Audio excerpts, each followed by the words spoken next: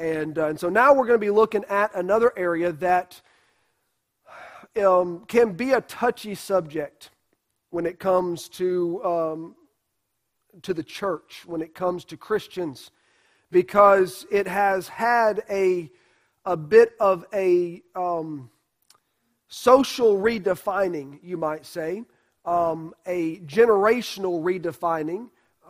There has been many different generations who have gone through different phases of definition concerning what we're talking about tonight. You're like, what are you talking about, preacher? What are you getting to? I'm getting there. This word of worship. All right? The word worship. Now, I'll just preface everything with a statement that I'll build on in a minute. But worship of the Lord is clearly defined in this book. True, godly worship doesn't need extra explanation or new ideas. We'll get to some of that here in a minute. Or redefining by the socially, not just acceptable, but the socially in mindset of the day. Have you noticed that man's ideas of what's in and what's popular seems to fluctuate with the times? How many of y'all, just out of curiosity, because I wasn't alive back then, so I can't be part of this, but how many of you individuals in here remember the outfits of the 60s? How many of y'all had bell bottoms? Yeah, Old Navy had bell bottoms.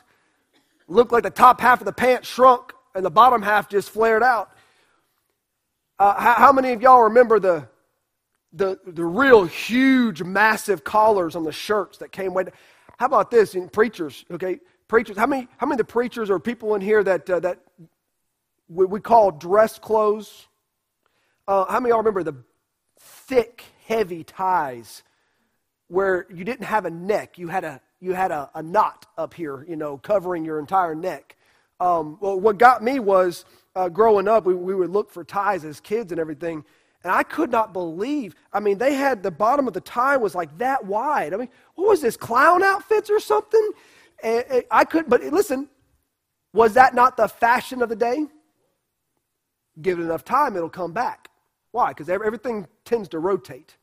And the generation when it comes back, they'll be the first ones to have ever come up with that. Kids, it's like, hey, look what we came up with. Like, no.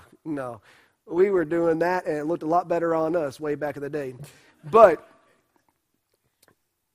things change, right? Fads change.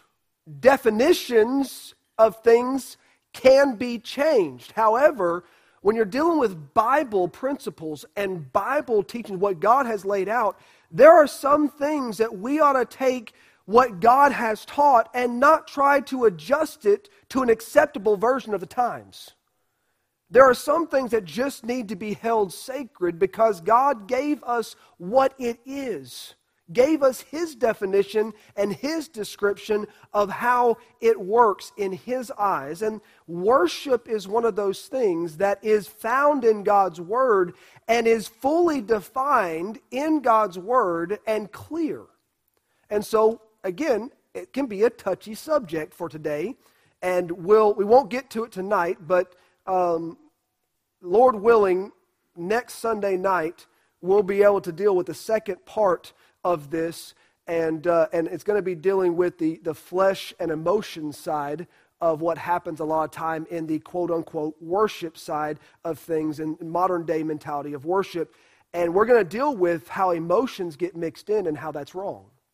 But tonight, I'm not going to get all into that tonight. Mostly, I'm just going to give us the starting of it and look at the first thing that true worship according to the Bible is. And what it requires. But let's look at John chapter 4. If you would, turn to John chapter 4 if you haven't already gone there. I know it's on the screen there.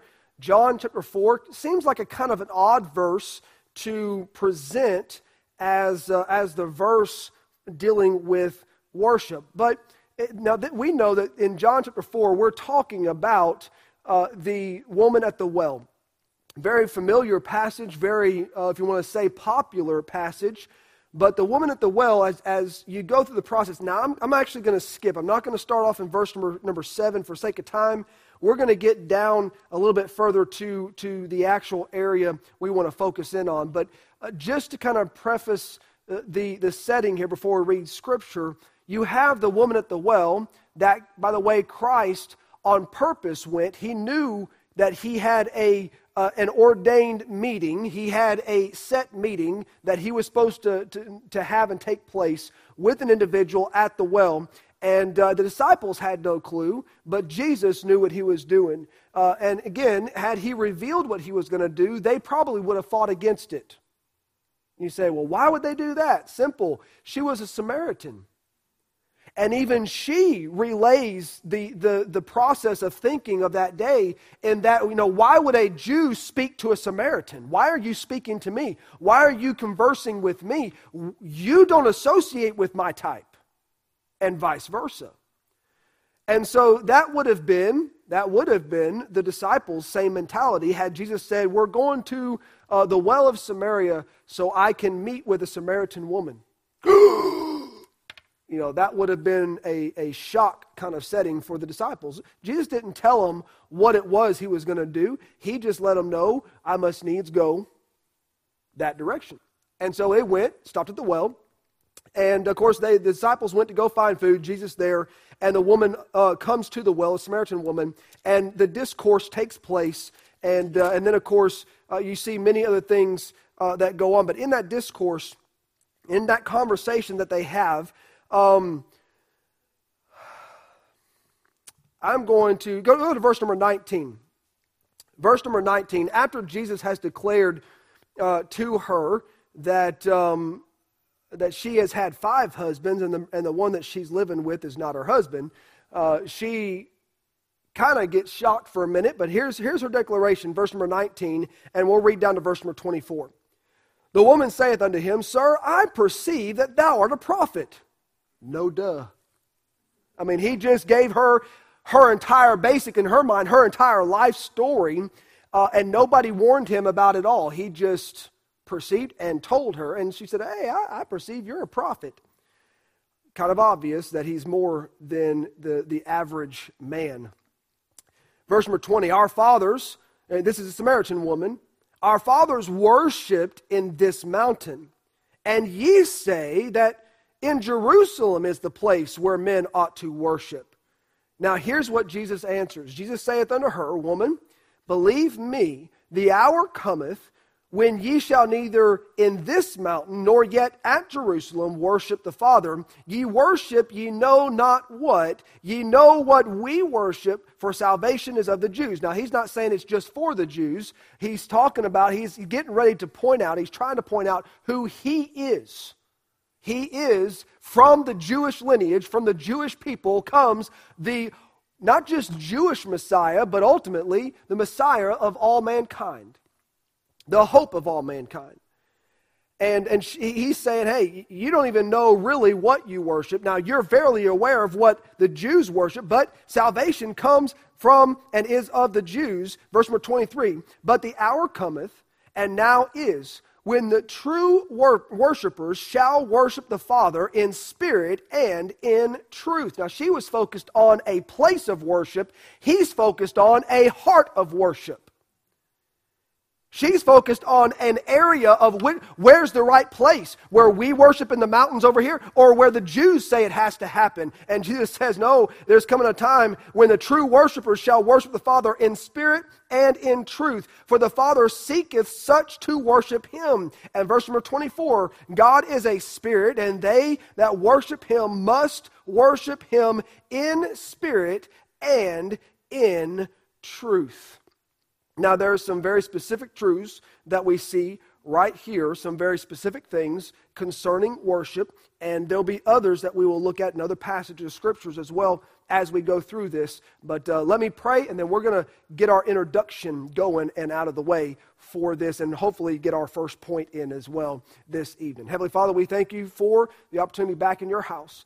And Lord, we need your help tonight to not see opinion, to not see, Lord, just one desire or another, but Lord, for us to truly see and understand scriptural setting of real, genuine worship, and not what's designed in the popular mentality of the day or in the popular mentality of the past, but to understand straight from Scripture what it is to truly worship our Lord and Savior. And Lord, through that, learn as your people and have a heart from your people, Lord, that would draw us to see the work grow, because we truly are focused on a proper and a desire for real, genuine worship of our Heavenly Father, that you receive all the honor and glory of everything that's accomplished and done, that you can put your hand of blessing on this church,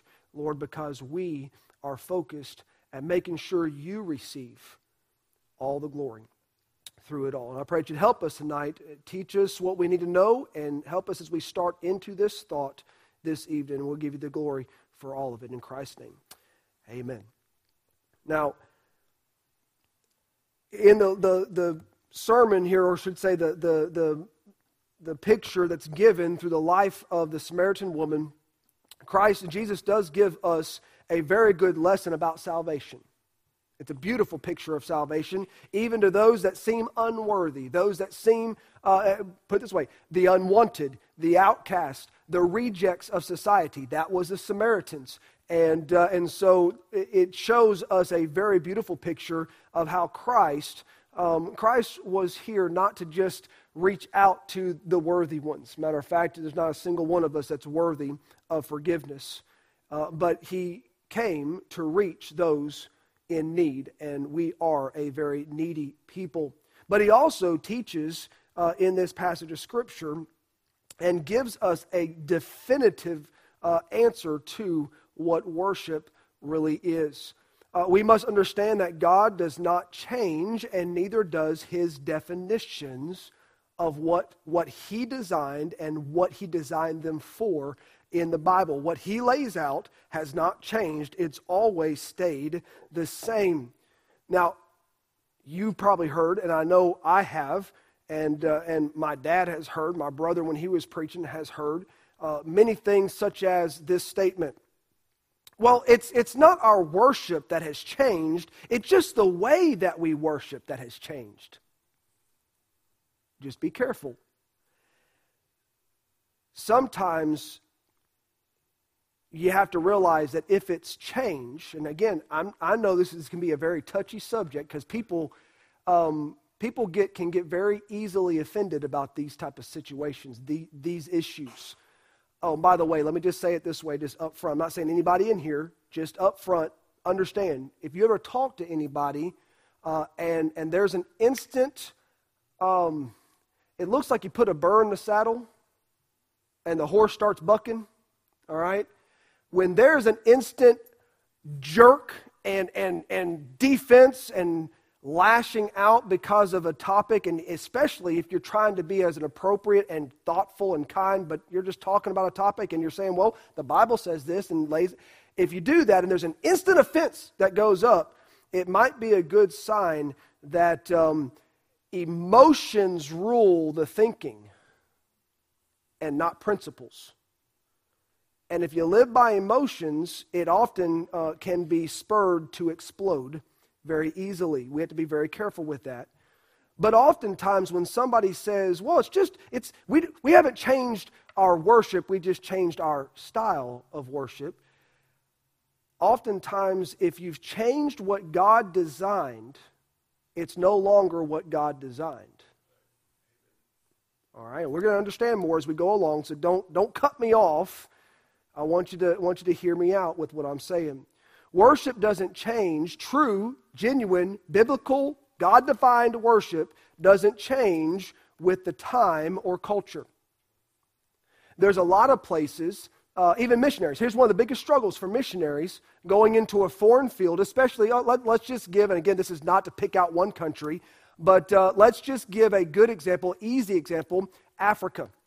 Okay, now Africa is a continent, and there are multiple countries in Africa. But Africa is one of the best known settings, many island-type nations as well, but Africa especially, with all of its cultures and all of its different countries, you often think of missionaries like David Brainerd and missionaries like David Livingston and so many different ones that reached out to unreached people. They went into areas where no individual, especially a white man, had never been before. And there was, a totally separate, a totally different culture in the tribes and in the people who had never been reached with the gospel before. And there have been many people over time that have told missionaries, or even people in countries that have told missionaries, that Bible stuff is good, but don't try to change our culture. You change our culture, you change who we are. Now, there is a small part of that is true. However, here's the thing. There are some things that missionaries tend to do when they come from America and they go to a foreign field. There are some things missionaries tend to do that have to do more with American culture being influenced into another country. For example, ties, dress shirts, suits. I believe in dressing my best and looking the way I ought to look as a preacher of the gospel, and I believe this is the best that I can give the Lord, even if what he has to work with isn't the best, all right? So, this is the best I can give. I'm going to dress nice when I stand up, and I'm going to preach to the best of my ability. But one thing I learned, I spent 6.5 months over in the Philippines. In the Philippines, you can wear a suit and tie and all that kind of stuff and sweat until you lose poundage, okay? But beyond just the sweating, one thing I learned is, in that culture, there are only so many people who can afford such what they consider luxury clothing. And to dress in this manner all the time is to dress above, so far above the normal person in the Philippines that it becomes very difficult to reach them, because in their culture, the elites don't mix with the underprivileged. The elites don't talk to and don't help and don't communicate with. And so it's a natural byproduct that the people that cannot afford the nice clothes, when they see a missionary dressed all super, super nice in what they could never afford or have themselves, they automatically just kind of stay away from them because they're not going to want to talk to me. That's how it works here. Well, I learned very quickly that it's not a sin for a preacher to preach in what they consider to be their best. They have what is called barongs. A barong is, now get this, oh my goodness, untucked shirt, okay? Now here in America, the untucked shirt, in my opinion, the untucked shirt of preachers preaching in the pulpits is more of a fad than it is anything else. It is a style. The jeans, the untucked shirt, the name brand tennis shoes, and certain little belts or whatever, all the little blingy bling all over it. Okay, all that kind of stuff is a fad. It's a style.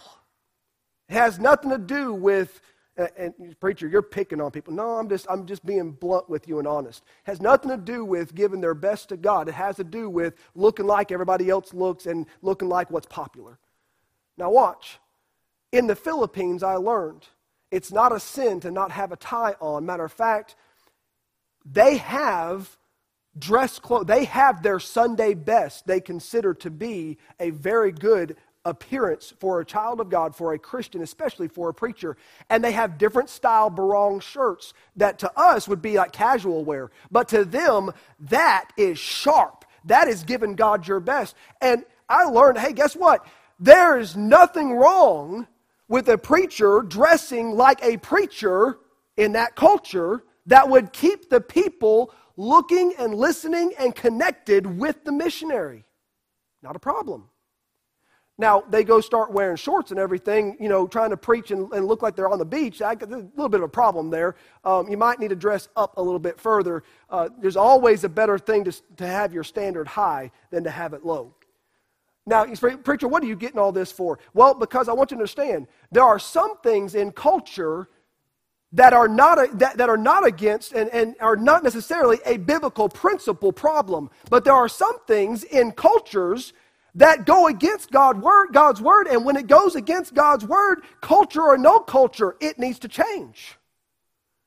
I mean, the culture of the different tribes in Africa, many of them don't wear any clothing, at least in their old culture. But when many of them were reached with the gospel, they began to realize, as they were taught and learned in the Word of God, hey, God clothed Adam and Eve. I think we need to put some clothes on. It was a cultural thing, but that was something the culture needed to adjust to fit the Word of God. The culture needed to change. So not everything in culture is bad. Not everything in culture is against the Word of God. But also, culture cannot dictate the Word of God. That's the importance of it. Our culture in life can change.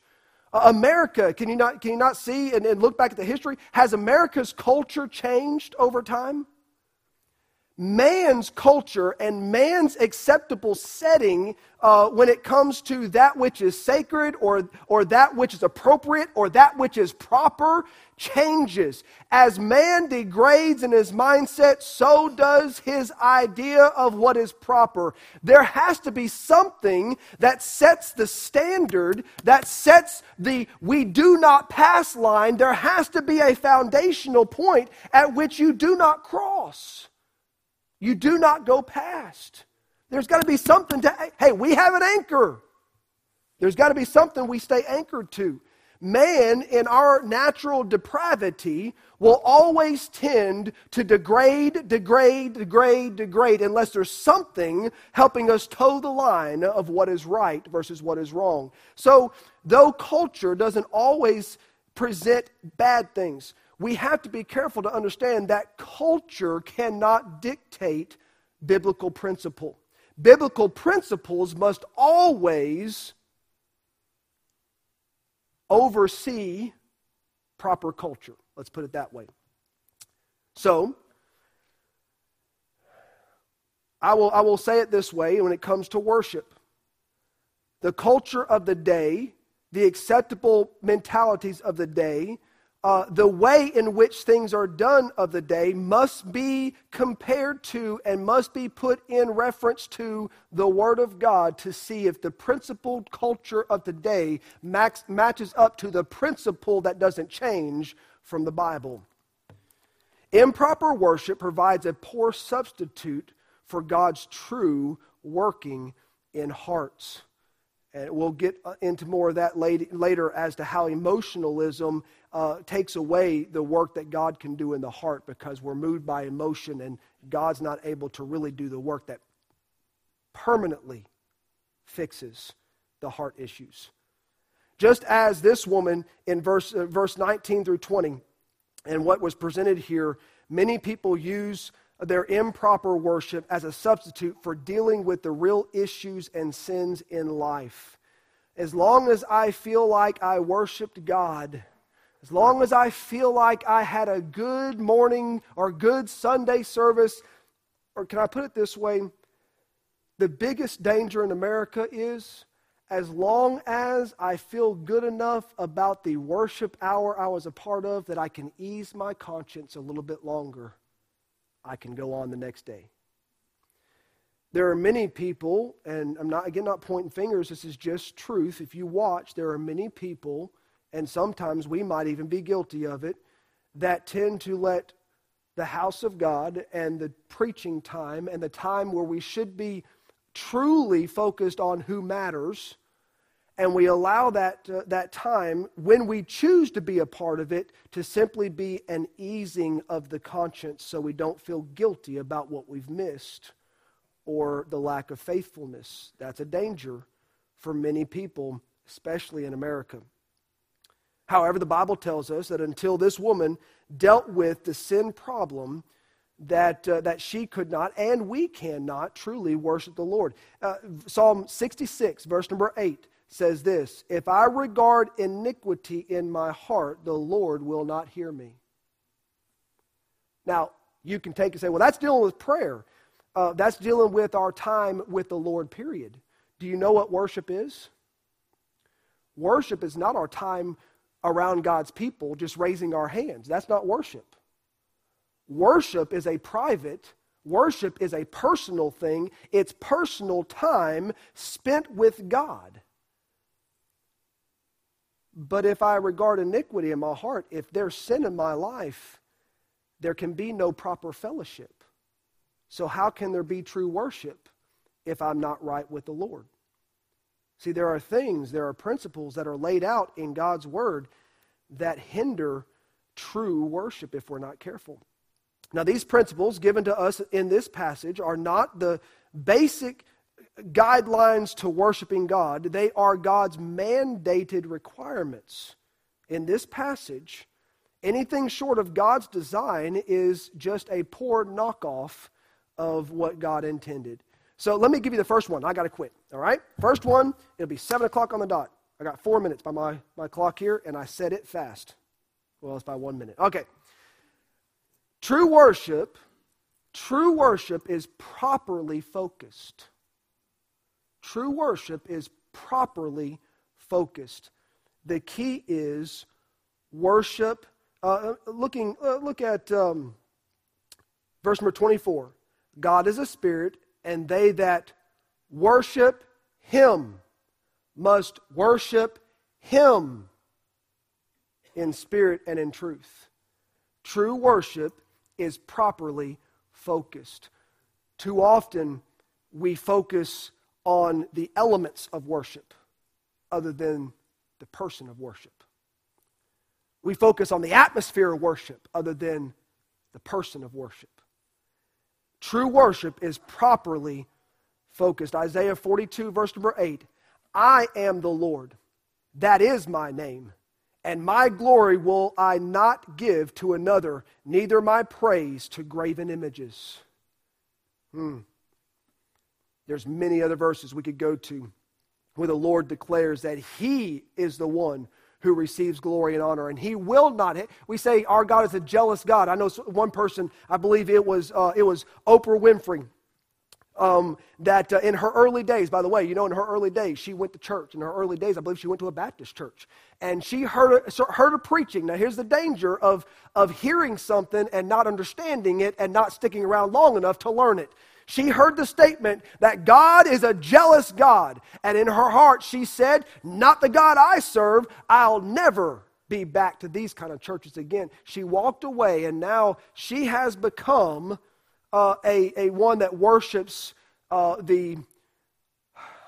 just about any god out there that she feels like is a good god to go after. I mean, she worships the Hindu, the Buddhas, all that kind of stuff. She's kind of in everything. If it feels right, she goes for it. But ultimately, and I'm not trying to tear her down, this is just by her own words, basically, she is a humanist. And she believes that we have the ability to be our own gods ultimately. Now, going from someone who is underneath truth to misunderstanding a statement, hey, our God is a jealous God, but that doesn't mean He sins. He's jealous because He has the right to be jealous over that which belongs to Him. God will not share His glory. God will not share the honor He's supposed to have. God will not allow the worship He deserves to be given to man.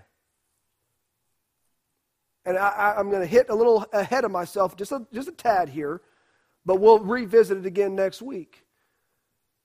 Most worship today in churches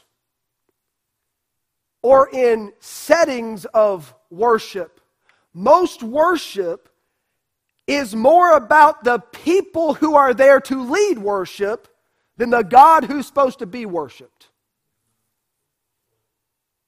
Well, what group are you having? Oh, I love their worship. You're worshiping man, not God. Oh, that song just moves me. Yet you're worshiping a song, ultimately not worshiping the Lord. By the way, if it's true worship, you don't need song. You don't need a singer. You don't need music. If it's true worship, you don't need any of that. You just need you and God. You and God. And by the way, if we came to the house of God with a heart that's already spent time with God, nobody would have to prod and push to a real, genuine sense of worship. Matter of fact, we'd come to the house of God on pins and needles, and the first word out of the preacher's mouth, the Lord would break our hearts, and we'd hit an altar saying, God, forgive me. And it may not even be anything the preacher said. The Lord's just doing the work in our hearts. He's just working and moving and molding, and He's squeezing our hearts. It might just be somebody sits there, can't sing a song, can't do nothing, just sits there with tears rolling down their eyes. They spent time with the Lord, and the Lord's squeezing their heart, and the juice is running out up top. Nothing has to be said, nothing has to be prodded. True, genuine worship only needs the individual and the Father. It's all about worshiping Him, properly focused. True worship is focused on God, not on man. It does not give any praise or glory to man, therefore it cannot be showy. True worship is not a show. False and empty worship is nothing new. The same vain worship of our day was occurring right before the eyes of Christ Himself. How many of the priests and of the Pharisees and Sadducees, how many of them did He look and say, hey, you whited sepulchres, you're right on the outside, but you're full of dead men's bones. What was it? They had a whole bunch of outward worship, but it was empty and vain. And He knew it. That wasn't true worship, it was man's version of worship. I'm almost done. Matthew 15, 8 through 9 says this, this people draweth nigh unto me with their mouth, and honoreth me with their lips, but their heart is far from me. But in vain they do worship me, teaching for doctrines the commandments of men. Think about that.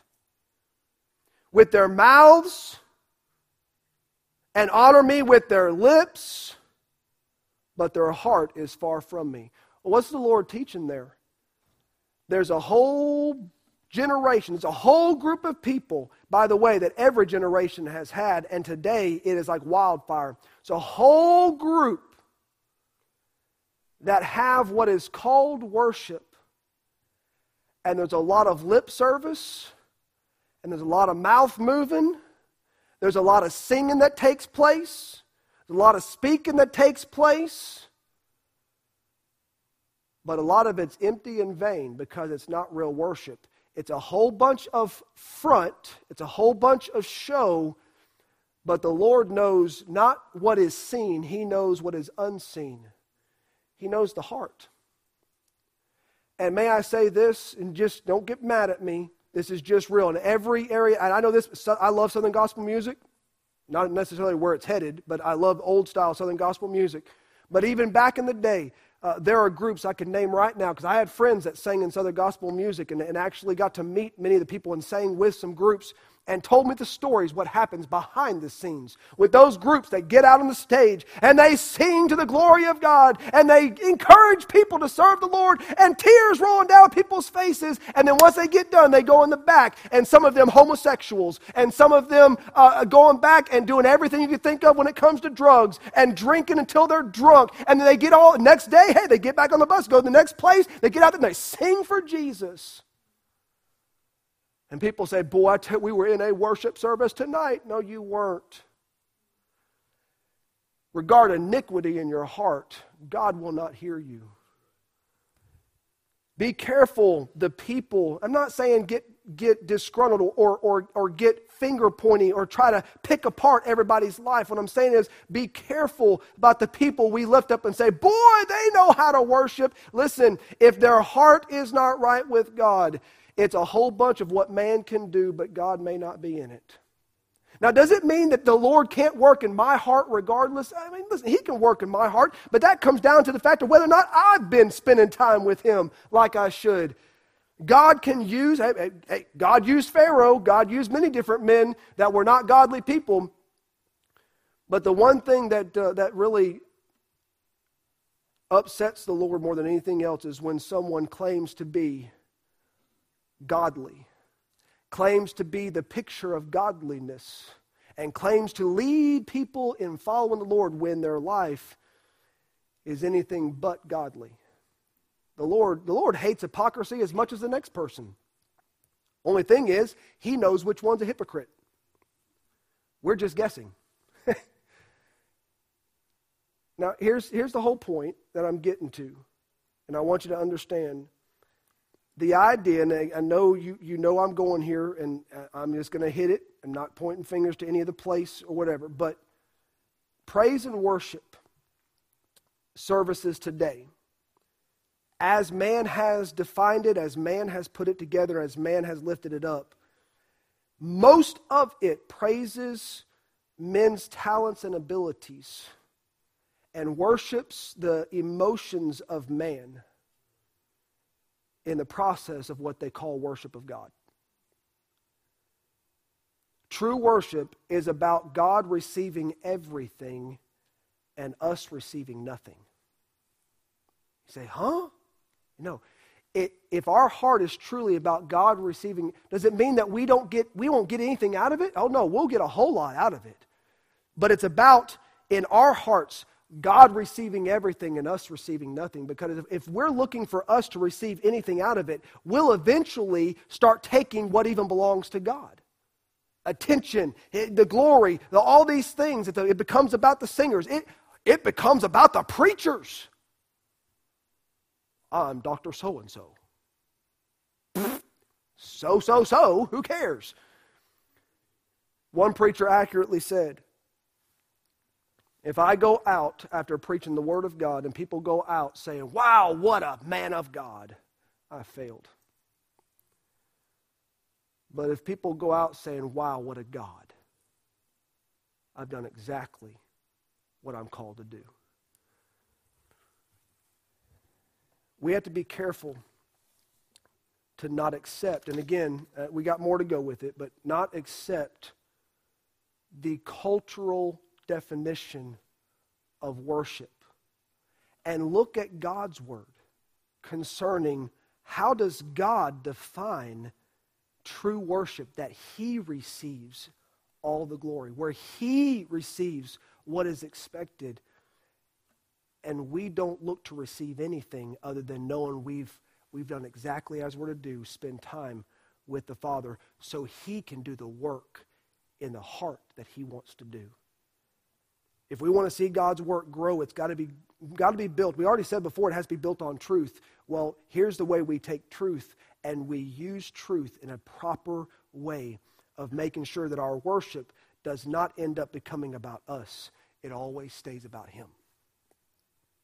And that's just the starting. True worship is properly focused. And we'll look at more later. Heavenly Father, we thank You again for tonight.